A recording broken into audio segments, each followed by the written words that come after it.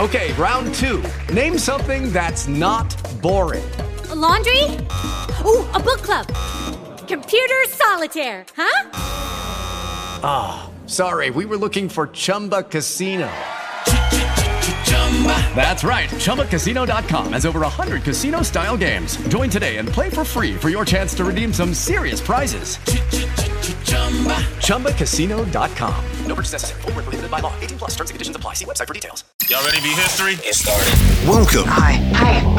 Hello, everyone! To the Pro Audio Suite. These guys are professional, they're motivated. Thanks to TriBooth, the best vocal booth for home or on-the-road voice recording. Introducing Robert Marshall from Source Elements and Someone Audio Post, Chicago. Darren Robbo Robertson from Voodoo Radio Imaging, Sydney. Tech to the VO stars, George the Tech Whittam from LA. And me, Andrew Peters, voiceover talent and home studio guy. Line up, ladies! Here we go. Welcome to another Pro Audio Suite. Don't forget, if you would like to get a discount, we have a special offer on TriBooths, courtesy of Rick. If you'd like to get a bit of a discount on your TriBooth, and when I say a bit, $200, just use the code when you're buying your TriBooth, PAP 200. That's Papa, Alpha, Papa 200. Have to think about that. I thought you were going to say, Papa, don't preach. I thought you were getting all Madonna on us. Tell you what, it could happen. It could happen. Like a verger. Hey, just quickly, while we're giggling, I have to tell you, I've had some funny feedback about last week's show, about your little comment about if you're in the brown, you shat yourself. There's been some comments on the Facebook page that just made me chuckle. Very good. What was the comment? If you were what? Well, we were talking about levels or something, and Andrew, and we were talking about, if George saying if you're in the yellow, you're a little mellow. If you're in the green, you're something or other else. And AP piped up with, and if you're in the brown, you've shat yourself. Yeah, there you go. They should have brown on a VU or on a peak meter. Yeah. Well, yeah. The red, just go brown. If you go, if you go past the red, it sounds like shit. So maybe you should go red then brown. Yeah, that's right. I mean, there is the brown tone. You're familiar with this thing, right? The what? Okay. The brown tone? Yeah, there is a brown tone. The brown tone. You don't know what the brown tone? You mean as in like a white noise? Is that what it is? And what? No, I forget when. Somewhere between after bass. World War. Yeah, like after World War I and probably before 1970, when they were trying all these crazy weapons, the U.S. military decided that they would make a sound cannon that would be so loud and so low that it would oscillate people's body at their resonant frequency. And make them sick and shit themselves. Like they were going to use it for crowd control. That would make the crowd even more like. Wow. Yes, that's right. Yeah, and who's going to clean that mess up? Not me. Exactly. I'll tell you what. All the people who get sentenced to community service after they did whatever they did. You have a question, Robbo? Well, I don't, but John Davenport does. Good. He says, love the podcast and listen every week. Thank you, John. A while back, you guys did a show on mic interfaces and all the different ones. Nowadays, some mixers come with a USB port on top of the mixer. I have a chance to get an Allen & Heath mixer for free from a broadcast facility that's moving out and not using any of their existing equipment. I wonder if the audio output would be better or worse from a mixer than, say, a USB mic interface like a Focusrite or Motu M2. Love to hear your feedback. Thanks, John. I'm no expert on this, but USB would be USB, would it not? Pretty much. It's not going to have any. Usually the mixers have a generic driver, and many audio interfaces have a generic driver. That's not a big deal. So the chip that's in the mixer that allows it to do USB is probably very similar, if not the same, literally the exact same chip that you might find in a Focusrite, because all these manufacturers are often buying the same components, essentially. One thing to look out for in the mixer is exactly what's its purpose for the USB. So some mixers might have a USB slot on the top, and it might actually be I'm going to get my USB port names wrong, but a USB-A, I think. And that's the wide rectangular one. And if it's that, it might very well be that the microphone or the USB port is more intended or is literally designed as a recording device. So you can just record what's coming out of the mixer, a stereo mix typically, or sometimes these, like Tascam has one that does multi-track, I think. But it's a capture device. And then very often the same mixer may or may not have a port. It's probably going to be a USB-B, but the sort of trapezoidal one, or maybe these days it's a USB-C port. And that would be the port that would be used to go to the computer, and it would make it more of an audio interface. And then at that point, you're really just kind of comparing the build quality of the mixer. Suffice to say that there's a lot more components, and I'm going to assume it costs more to manufacture a mixer than a audio interface, just because there's just more knobs on a mixer. Well, and especially faders and stuff, yeah. Right, exactly. More components to put together. So chances are you're still probably looking at a single chip, almost invariably a single chip mic preamp, which is probably going to be the same preamp that you have in a lot of these audio interfaces, unless it's something on the order of an Apollo, which is they're really focusing on the mic preamp. The one thing I'd say about the mixer is that you'll probably get a power supply with it, an external power supply, which might help the preamp sound maybe a little bit better than some other preamp that's only being powered by USB from the computer. So that might make a slight difference. How does that work? What difference does that make? Just the consistency and the amount of power and any noise, that it's more likely that if there's between the preamp and the computer, like sometimes there's a lot of high frequency stuff going on inside the computer. And if any of that bleeds into the power supply and the power signal going to the preamp, it could find its way into the audio path, possibly. So typically things with external power supplies are thought to have more consistent, better power, whatever. And I bet all these mixers have external power supplies, even if they're wall warts. Yeah. But still, I don't think that makes it so that any $100 Behringer mixer has a better preamp than some other audio interface, even if it's the same cost. They're probably using the same preamp chip, essentially. So probably barely a difference sonically. But if you like the mixer, you like the aux sends, you like the EQ, you like the ability, if it has an external recorder, just to record something without even having to use your computer, there's certainly reasons why a mixer can make a perfectly fine audio interface. Actually, here's a technical question, which I'm sure you'll be able to answer for us, Robert. Based on using the same chip for audio interfaces, based on that, the SSL2 has that 4K button and all that kind of thing, and it does have a different sonic signature than other ones. So how do they change that sonic signature if they're all using the same chip? Well, I would hope SSL is probably hopefully doing something slightly different, or how much that 4K button really is the 4K from an SSL that back in its day was $250,000, even though you had a whole lot of channels. I question how much of that original preamp is truly inside the SSL2.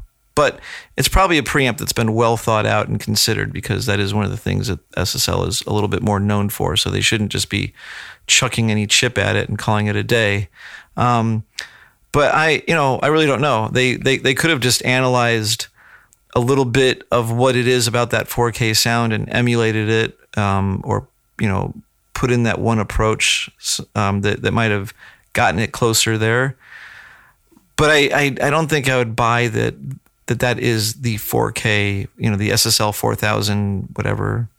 There's a 4000G, for example, or whatever 4K they're saying it is. Yeah, it's it's clearly not that actual preamp. But that said, the SSLs, I do not believe had, even in their big expensive boards from the 80s, those were not discrete preamps. Those were chip-based. Really? Yes. Yeah, I'm very sure that SSL, there's chips all over that SSL, and I don't think it's entirely a discrete board, and I'm not sure the preamp section itself was discrete, but I think there's a good chance that it was a little bit more an AMIC of its day, certainly better than an AMIC of its day. It's an SSL, but it was, Neotex at that time, and many boards at that time were starting to use chips for their preamps, pre-built chips. You go back to the 70s and the early 80s, and that's where all the boards were more all using, discrete preamps. But even that, I think MCI, MCI boards were some of the first boards to start using chips a lot and things like that. So, I don't think the SSLs were. Google might tell us. Let's see here. Ask Google when in doubt. Ask Mr. Google. knows? It's funny, because if it wasn't for Hugh Padgham, I don't know whether SSL would have been as big as they ended up being. Because it all began with him working, and it wasn't the Manor, but it was another studio up in Oxford, and they were looking to put in new desks. And he knew about this company called SSL Solid State Logic. And he said, look, there's a company making desks here and they're local. So why don't we go and have a look? So they went around and had a look at the desks, obviously liked them, bought them, put them in the studio, started using them. And then that fateful day doing the Peter Gabriel record with Phil Collins playing drums when he opened up the talkback mic. And this huge sound came through the talkback mic, and with a bit of soldering iron, they managed to overnight make the talkback mic go into a channel, and in came that Phil Collins signature drum sound. All right, which is the giant compressor on the talkback channel, which is what does it. Yep. Yeah. So Hugh Padgham should be getting royalties from SSL, I would have thought. Well, maybe Peter Gabriel can give him some of his royalties. Doesn't Peter Gabriel that's own true. SSL? Yeah. I think Hugh did quite well. Yes, he did okay. I'll trade you royalties. I'm not finding a definitive thing here, but there's certainly a discussion group. I think this is Gear Sluts here. And someone says basically a discrete binary channels. So one person says in 2013, SSL does an outstanding job with IC op amps. It's worth mentioning that the IC op amps are the same discrete op amps as the 2520s.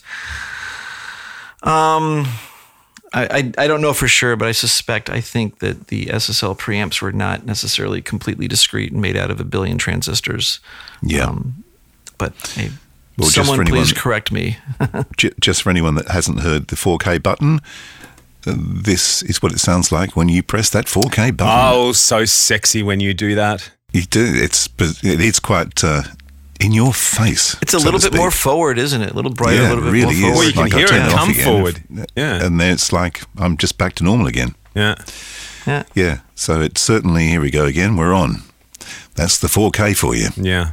It's much more in your face. So they definitely found its thing, because I'm pretty sure, I don't know. I mean, like, you want to open up your SSL too and see if there's a lot of separate transistors, or is it a... No, I don't Just think grab a I will. screwdriver, will you, AP? Yeah, that's right. It's for a good Keep cause, it mate. Power it on when you do It's that. for the show. Come on. Drill out a few rivets. There you go. Yeah, there you go. Nice. So hopefully we answered the question. What question? Oh, that's right. There was one, wasn't there? Yeah. Right. The question was, does SSL use a chip, or Yes. is it completely Yes, discrete in that's their right. old boards? Alan and Heath Exactly. mixer with a USB. I don't think you could go wrong for free regardless, could you? Surely. No. Not at all. In fact, I Price is forget right. what model it is. I know George would know, but Alan Heath made a little desktop mixer about the size of a Mackie 1202, but it specifically had mix minus built into it. Very much a little broadcast mixer. Kind of a nice one. Yeah. Yeah. Yeah. There you And go. Alan Heath makes pretty solid stuff, I'd say. Yeah. I mean, they're not like SSL, but they're certainly, I think, right there with Focusrite and the other ones, especially on that level of gear. Focusrite spreads a whole gamut, as we know. Yeah. But I'd say Allen and Heath actually kind of sits in the more middle ground of that. Like Focusrite, some of their really high-end gear might go a little bit beyond some Allen and Heath gear, but I don't think Allen and Heath delves all the way down into the Focusrite solo territory and things like that. So No. There you go. Well, there you go. Nice one. As they would say in my old Latin class, QED, quod erat demonstrandum. The problem is solved. I thought that was in Harry Potter. No. Oh. It's Miss Dane, my Latin teacher. My Latin teacher was a guy called Mr. Miles. He was a sadistic prick. Funny having a Latin teacher with miles. Having said that, Romans did actually measure in miles. Yeah. So there Did you go. they really? He used to give me The detention. Italians weren't.